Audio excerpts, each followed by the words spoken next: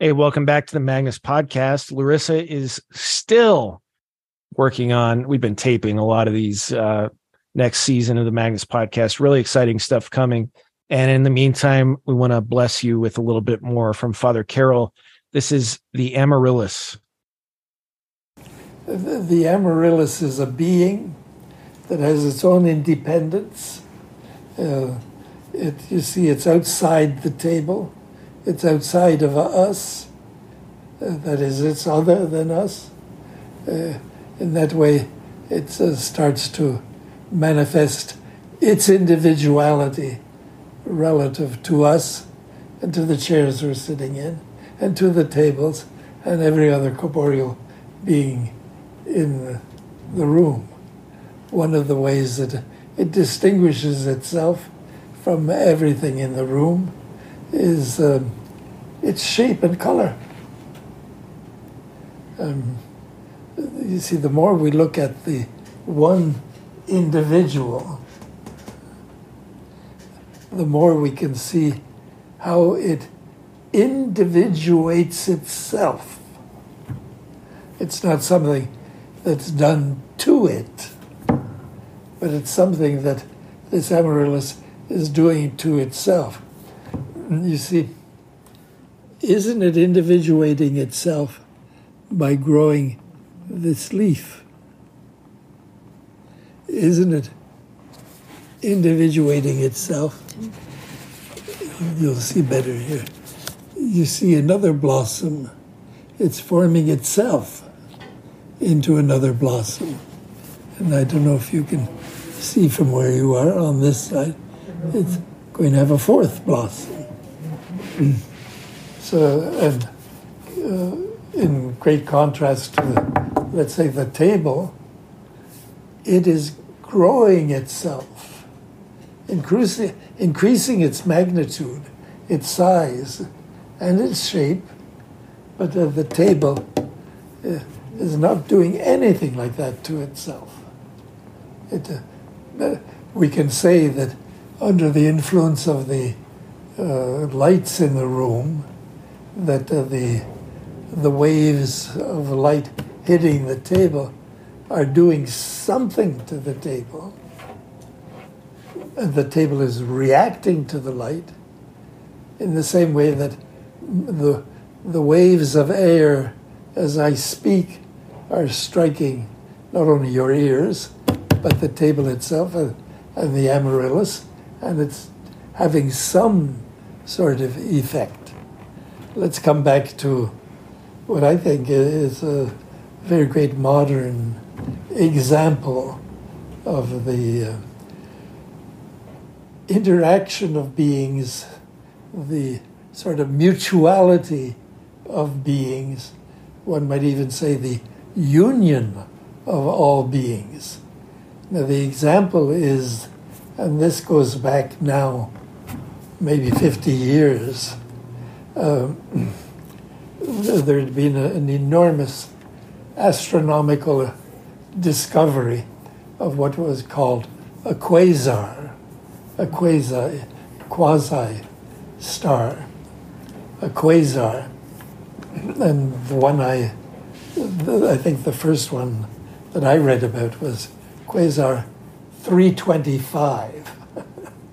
But now we have to bear in mind that the actual star had disappeared. It had gone out of being just through its entropy. But the light it had been emitting from something like 7.5 billion light years away, the light waves were particles, was still arriving here on Earth. Well, that was very impressive, but what really impressed me was that when the astrophysicists analyzed the light from the quasar 325, they put it in a spectroscope and they can see what the chemical structure of the light might be, they discovered that there were carbon particles from the quasar that were identical to the carbon particle in every one of our cells. Oh my gosh. You see, in the vast distance of the cosmos, 7.5 billion light years, there was this unity of carbon particles in the non-living star, but living in our cells. So the unity, even the unity between the non-living carbon particle and our living carbon particle, you see, isn't that a very strong pointer to a greatly debated question, or even a great question that is ignored in modern times, whether we have a soul or a body, and what are the interrelations of them. But if the inert, non-living carbon particle can be alive and active in our human cells, then isn't that sort of a pointer towards some kind of union between life and non-life body? And you see, as we had said before with the Amaryllis, it's going through all kinds of activities within itself that are living activities of nourishing itself from the bulb, growing leaves and stalk, and then the flowers. So it's growing itself into a more and more developed self. Unlike the table or the inert, non-living carbon particle. So that there is matter here in the Amaryllis plant that is alive, and that aspect of its being whereby it lives and shapes its matter into its living shape, that is what we call soul. Theologians and philosophers, if they're worth anything, will recognize that with plants and animals and humans, maybe even cells, that there is a principle of life of inner movement whereby the living being becomes more itself. That's what we call soul.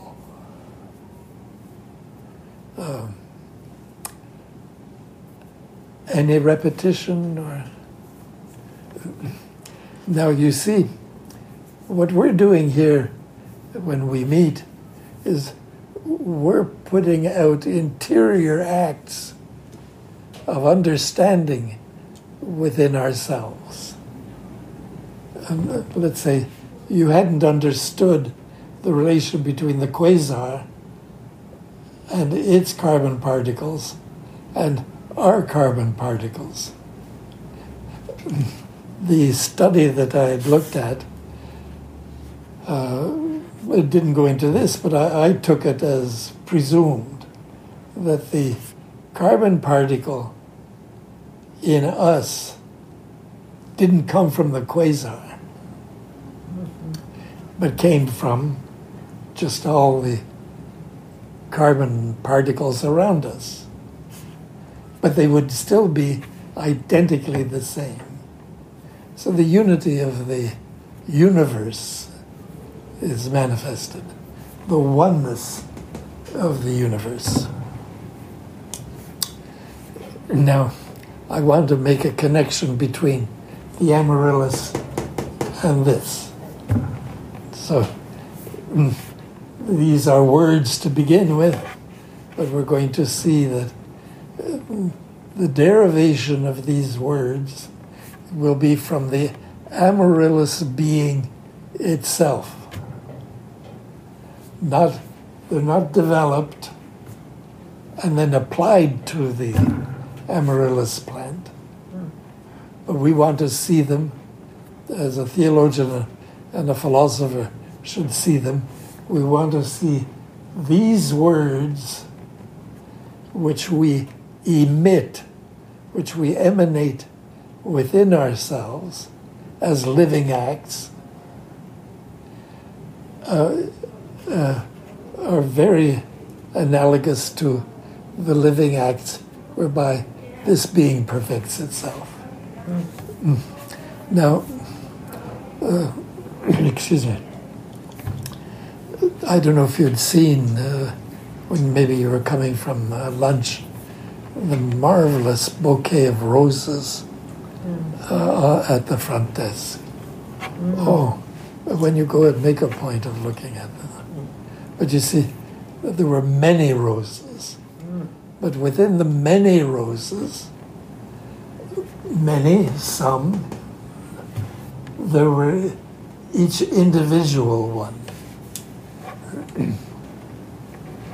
So you see, we have formed these sounds into words so that we can communicate with ourselves and each other, but we're taking something of the aspects of the beings themselves. Well, let's say there's two flowers, and they're within the wholeness, the unity of the Amaryllis. They are two different flowers. In that sense, this one is not this one. So we're going between some flowers and one flower.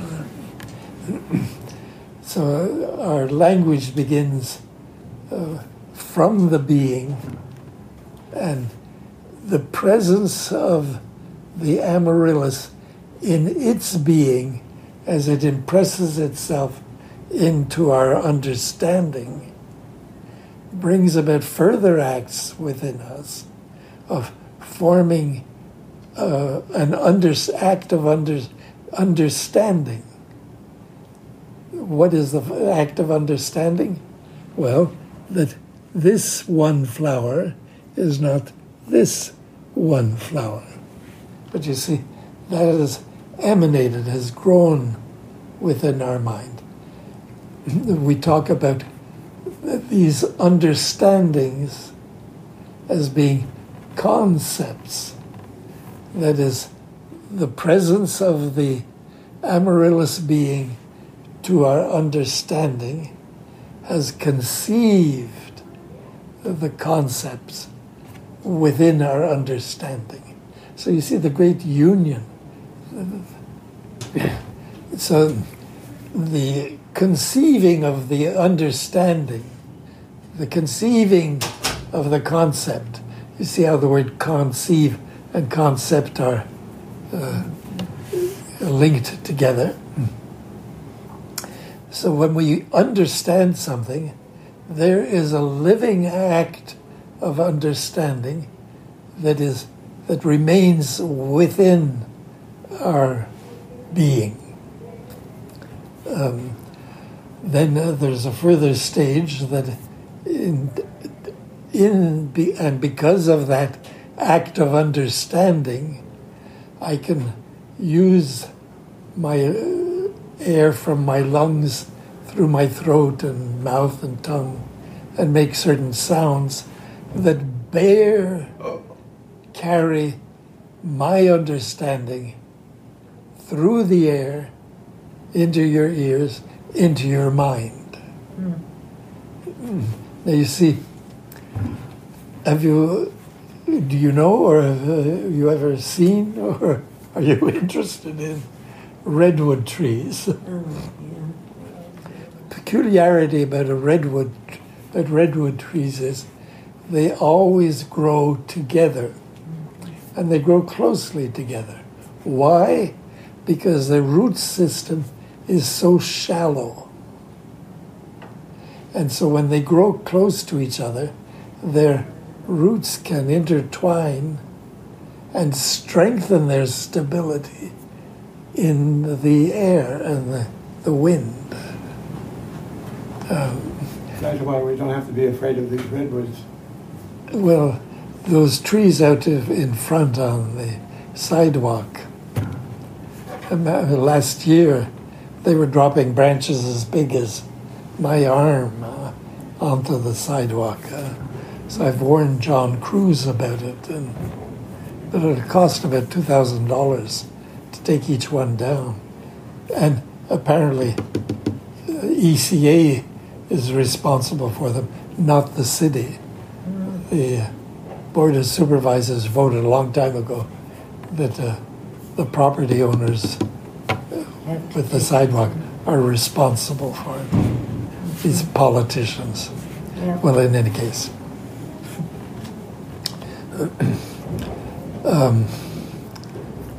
Now, you see, the Amaryllis has been doing many living acts within itself, nourishing, growing, flowering itself. In the same way that when I take a sip of water, am I not very much like the plant nourishing itself? That's what we call analogy.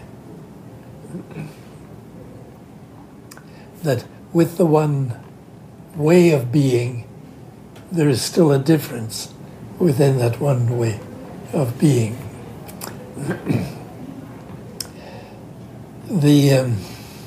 Sounds like you just described the difference between male and female. Well, they're analogous too. Yeah. You know, let's say part of the individuality of our being is that I have these bones, which are not your bones. We won't make any bones about it. And the thing is that, for instance, since you brought up the aspect of male and female, God made a man in his image, male and female. He made them. Our pelvic bones are quite different. I was fascinated to read this ages ago, that if you were to take a forensic biologist, that is, a biologist who, for legal purposes of court evidence, will examine various aspects of, let's say, a human body, and whose expert opinion is accepted by the courts. If a forensic biologist is given a pile of human teeth, he can separate them into male and female teeth. There may be some difficulty with a few, but in the large, there's a male-female difference in our teeth.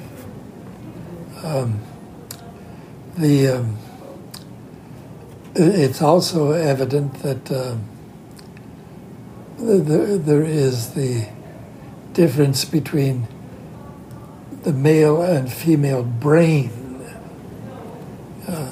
I think so. Not in terms of intelligence or anything like, or willpower, but in terms of the relation of the brain used by the mind for its purposes. There is still a difference, because the male body is for this purpose and the female body is for its purpose. Then there is a different shaping of the bones and of the brain. There was a great program about 2 nights ago. It was called Secrets of the Dead. And that's where they had compared, they found a mummy. Where in the world was it? I can't remember where it was, but they brought out the bones, and they can compare the male versus the female. And they can use the fibia, your thigh bone, and compare them. And a male's will be longer and stronger than the female. Yeah. And then when talk about the pelvic, the woman's pelvic is much wider because you're talking childbirth. They got to carry a baby. So they can compare pelvics and say, this is male, this isn't. Yeah. It's quite interesting. Okay. God didn't mess around when he made it. But, you see, there are so many aspects of society that are trying to wipe out these differences. Yeah. And that is not only rather destructive to our common way of being. You see, my bones are my bones. Your bones are your bones. And you move your bones, grow your bones, and move your bones the way that your type of female body needs, wants, just as the male body grows itself for the male purpose. And you see the element of finality that is there. That is, there is something to be accomplished. Now we find that difference in so many plants, female and male. And Aquinas has a rather very fruitful way of speaking to some of this. He says that the human soul, endowed with understanding and willing, grows the kind of body that it needs for its purposes of knowing and willing. Let me repeat that. Our human soul grows the type of body it needs for the soul's purposes of knowing and willing, knowing and loving.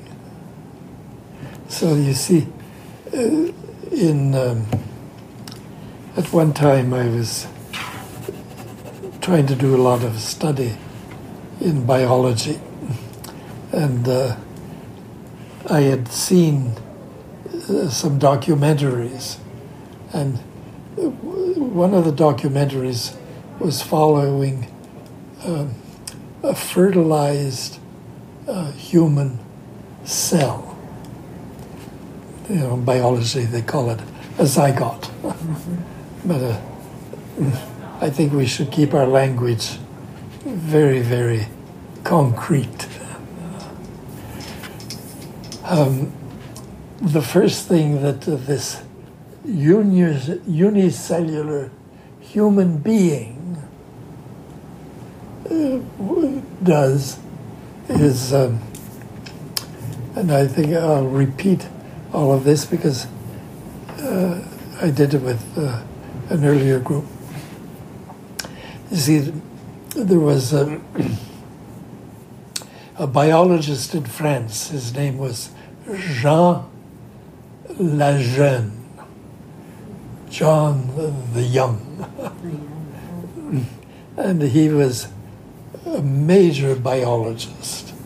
He was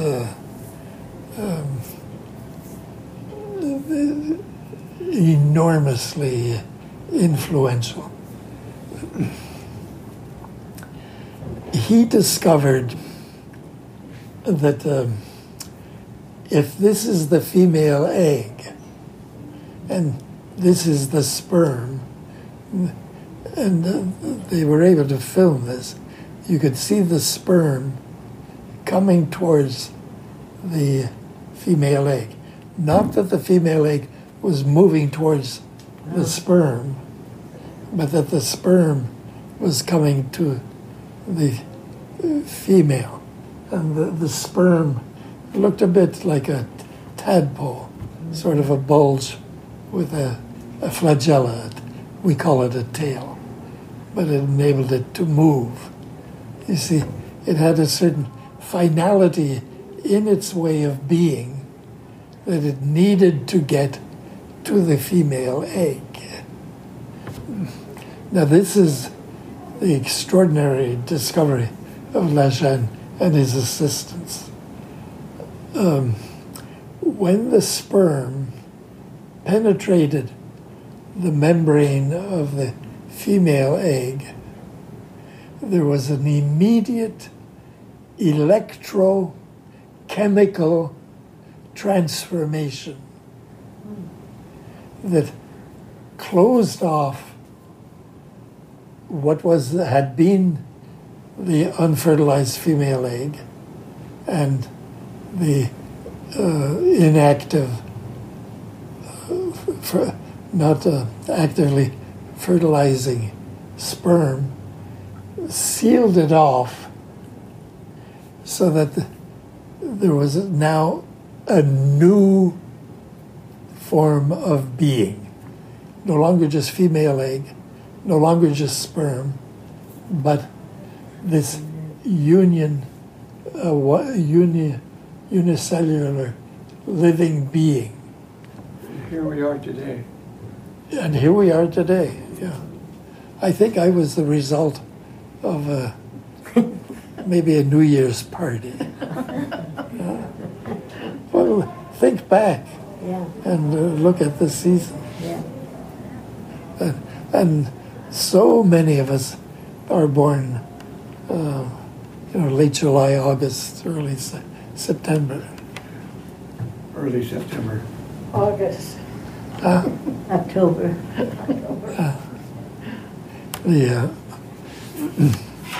But they went on to discover something else. That everything that this new being, shall I say, it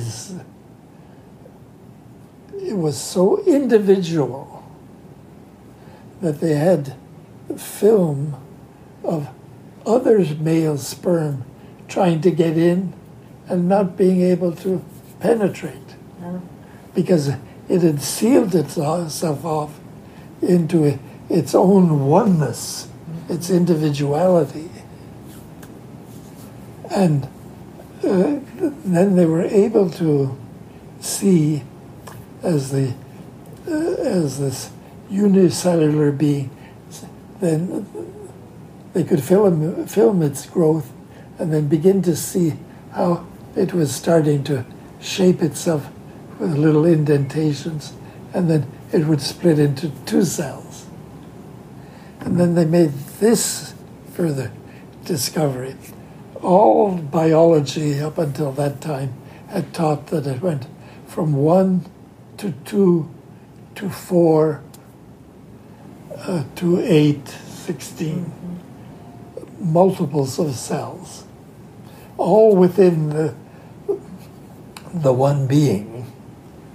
But Lejeune and his group discovered that it went from 1 to 2 to 3, Oh. and then 4, and then 8 and onward. But I never saw any explanation of why it went from 2 to 3.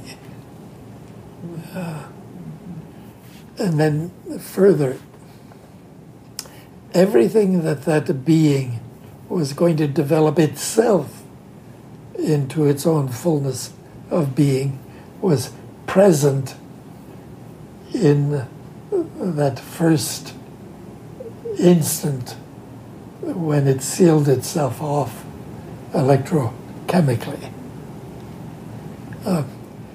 Certainly there would be nutrition coming once the egg had implanted itself in the mother's wall of the uterus. It was being nourished. But you see, it's taking nourishment from outside and taking the nourishment, let's say liquid, minerals, whatever, and transforming them into itself for its own purposes of nourishing itself and growing and whatnot. I take a drink of water. It goes down into my stomach. It's absorbed. It goes into the bloodstream. It's pumped by the heart all around the body. But you see, I take the non-living water and I transform it into my life. Now, any repetition of any of that? Just a question. On those studies, did they ever check if the person or the cell turned out to be a female or a male? Oh, I think rather early on. Because I was wondering where the transgender started changing souls. That is not organic. That is a psychological deception. Yeah. Do you remember, going back 30 or 40 years, that huge deception of going back to childhood memories of sexual abuse and how many cases there were? Am I referring to it in a familiar way? So many young girls were told that they could go back and find memories of having been sexually abused and that. And it turned out to be just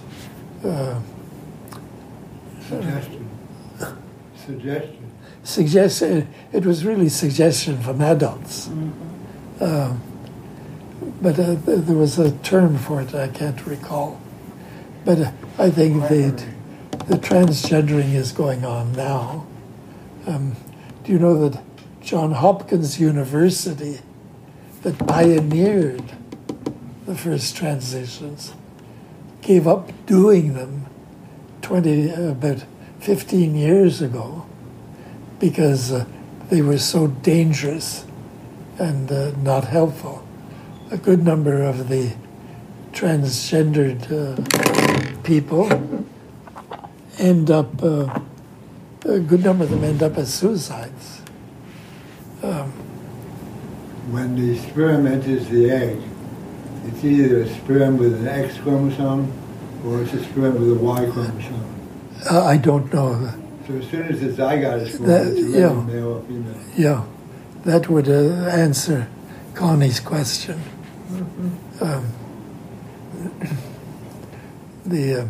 You see, when we say in the Creed that Jesus was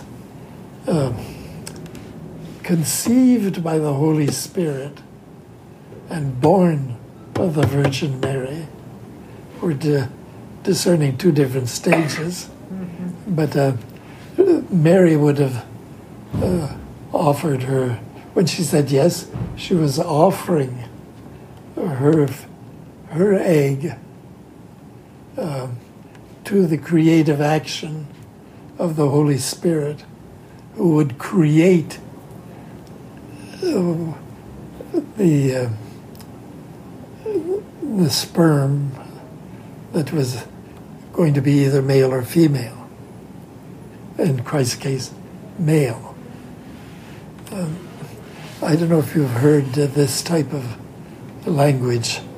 They weren't thinking of Christ, the Holy Spirit, and the Blessed Mother, but I just happened to be born male or female. That it's an accident. I've heard that type of language rather often about religious affiliation. Oh, my parents happen to be Catholic, but I'm spiritual. I happen to be. You see, everything is sort of an accident. That I knew some religious who said there are no accidents. There are no accidents. To the extent that we went through Aquinas' 5 ways, there cannot be any accidents.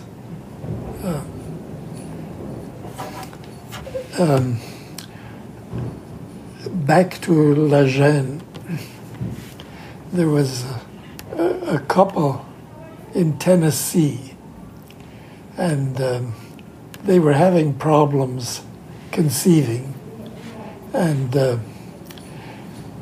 they went to doctors, and they harvested, as they say, her eggs, and the couple thought it would help their marriage difficulties if they were to have a child. Well, in between the time that the eggs were taken from the wife and stored, they divorced. After a while, I forget how long, the woman decided that she would have and they had his sperm. So they were going to do what is called in vitro fertilization. She decided to go ahead and have the eggs fertilized and implanted. And he took her to court because he didn't want that. He didn't want the responsibility of a child in all of those circumstances, and took her to court that she needed his permission to do that because they were property. And as property, they belonged to him just as much as they belonged to her. So the court case was going on.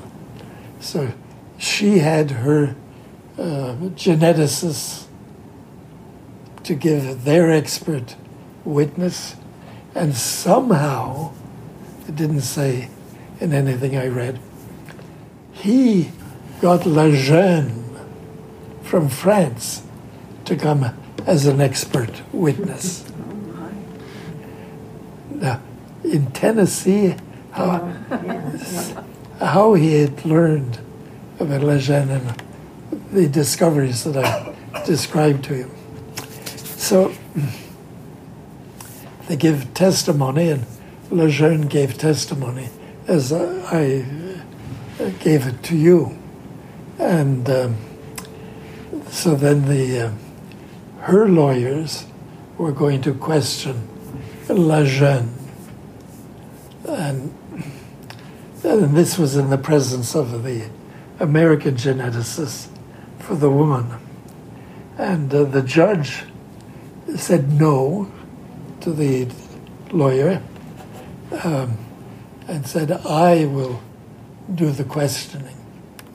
So he led La Gêne stage by stage through his expert testimony, and at each point he would stop and turn to the American geneticists and say, did you know that? And they had to say no. They were about 3 years or more behind the research that was being done in France by Lejeune and confirmed in Britain by another team of biologists. No, this point, no. This point, no. This point, no. And so when it got to the part of Lejeune's testimony that this was a complete being, possessed of everything that it needed for its fullest development as a mature adult, he said, thank you, and he went on to say, I'm prepared to give my judgment right now. This is not a case of property. This is a case of child care, and I award the children to the person best able to take care of them, meaning the wife. Now, that is established law. There have been a number of consequences to that law. You see, some aspects of that case got up into the Supreme Court. Uh-oh. And the Supreme Court at one time gave a judgment that went against the science. And, sorry, I've gone blank. Went against this newly discovered scientific understanding. They gave their judgment, but then they issued a connected 4-page statement of why the Supreme Court did not take up all the evidence from the Tennessee court case in giving their judgment. And some of the reasons was that it would overturn Roe Wade, and overturning Roe Wade would bring the Supreme Court into ill repute with so many people. So they couldn't do that. But, that was utter nonsense. The Supreme Court is always changing precedent. A judge on the Supreme Court from California by the name of Kennedy was quoted in this sort of 4-page justification for their judgment. All non-legal justifications for their legal judgment. One thought that the laws were made on evidence. He said, everybody, and I think I'm quoting word for word, everyone has the right to define human life the way they want. You see, truth comes down to a will act. There was no difference between Judge Kennedy saying that and the highly suicidal philosophy developed by Jean-Paul Sartre. For Sartre, any meaning of any sort or degree of truth and goodness depends upon the act of the will, not the relation between, let's say, the Amaryllis and our understanding of it and our approval of it as good in what it's doing to itself and good in what it's doing to itself.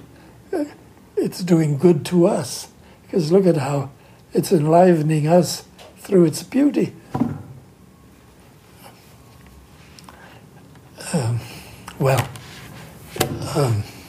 What time is it, please? 6 minutes before 2. 1:54. Ah, thank you. Then let me speak about this. You see, with the Amaryllis, there is the genus plant. Within the genus, there are some plants that are called Amaryllis. And within the species, there is the individual, this Amaryllis. Now you see the correspondence. Oh, let's say with us, all of us are animals. Within the genus, we belong to the species human, and not dog or cat or mosquito or elephant. Or monkey. And within the species, we are each an individual or an idiotes. Some of us are more than others.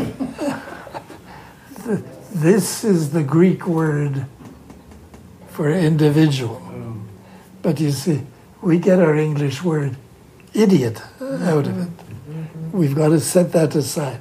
What idiotes in the Greek means, the ultimate, substantially existing being within the species. Some Greek philosophers had a different terminology.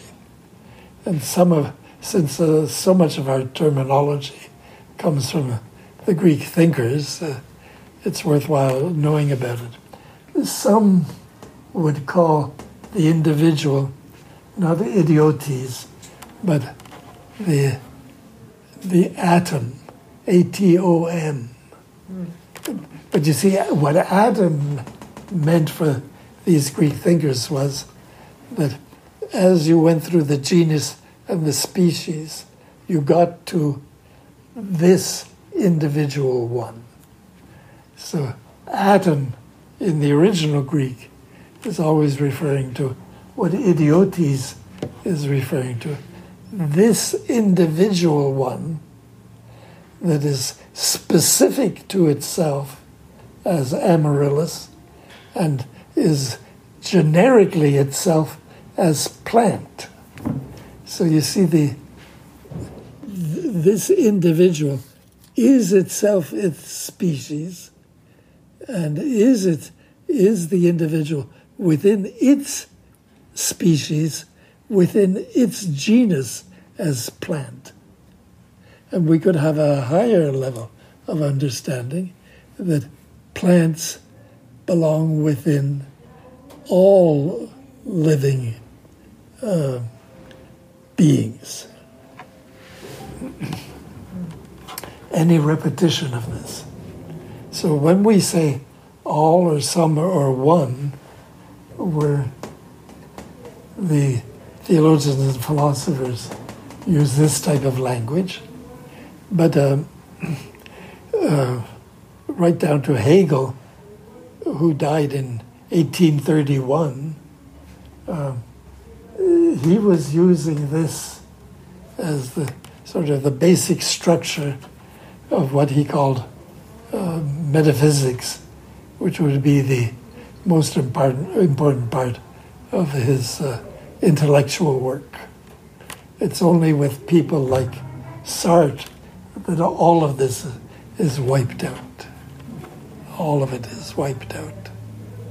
And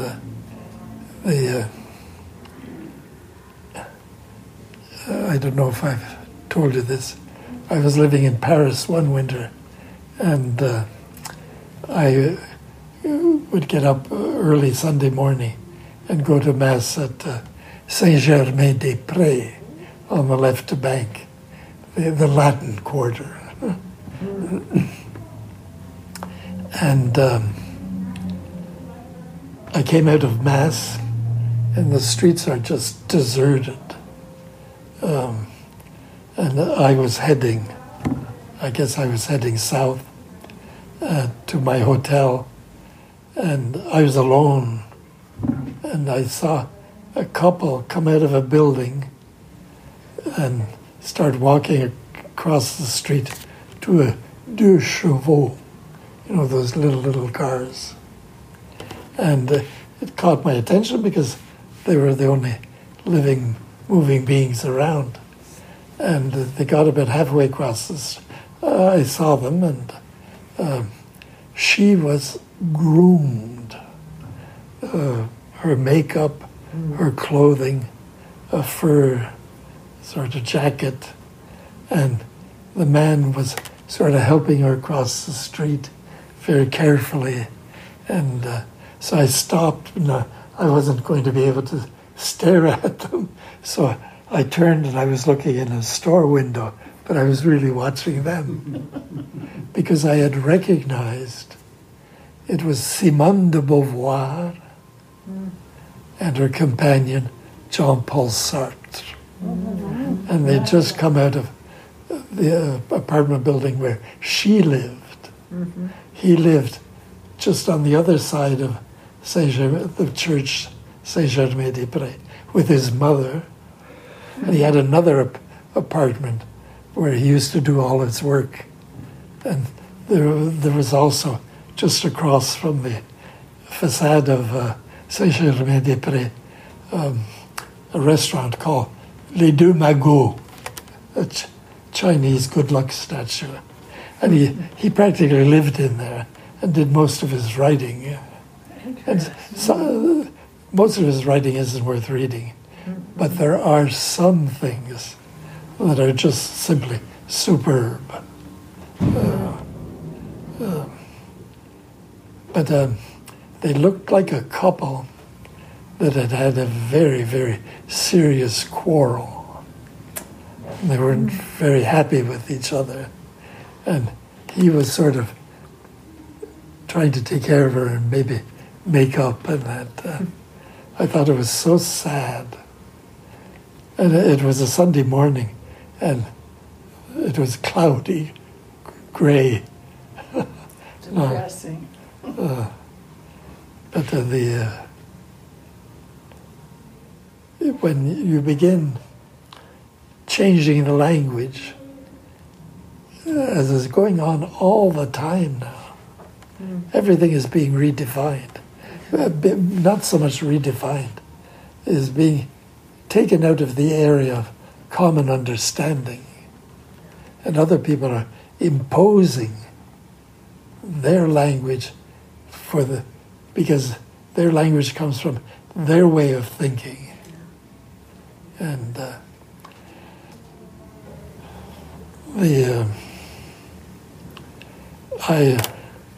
I grew up in Canada, and all the time I've been living here in the States, every time I come across it's ITS with the apostrophe in that, I get confused, and I have to look it up in Webster.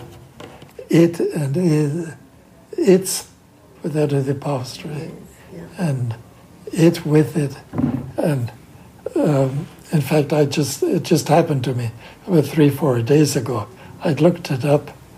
I think it was in Webster, and in Canada we did not make the difference between ITS. We didn't make the difference.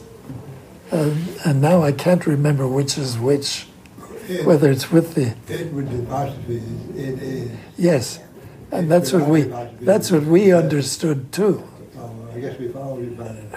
But it was the use of the apostrophe, and Americans insist on that. But when I looked in the dictionary, it said that the IT hyphen, or rather apostrophe S for it is, was obsolete, archaic. But that was my usage that I learned in my Canadian school. So another example was when I came to the States and I would talk about someone being unkempt, I'd be corrected right away. No, they're unkempt.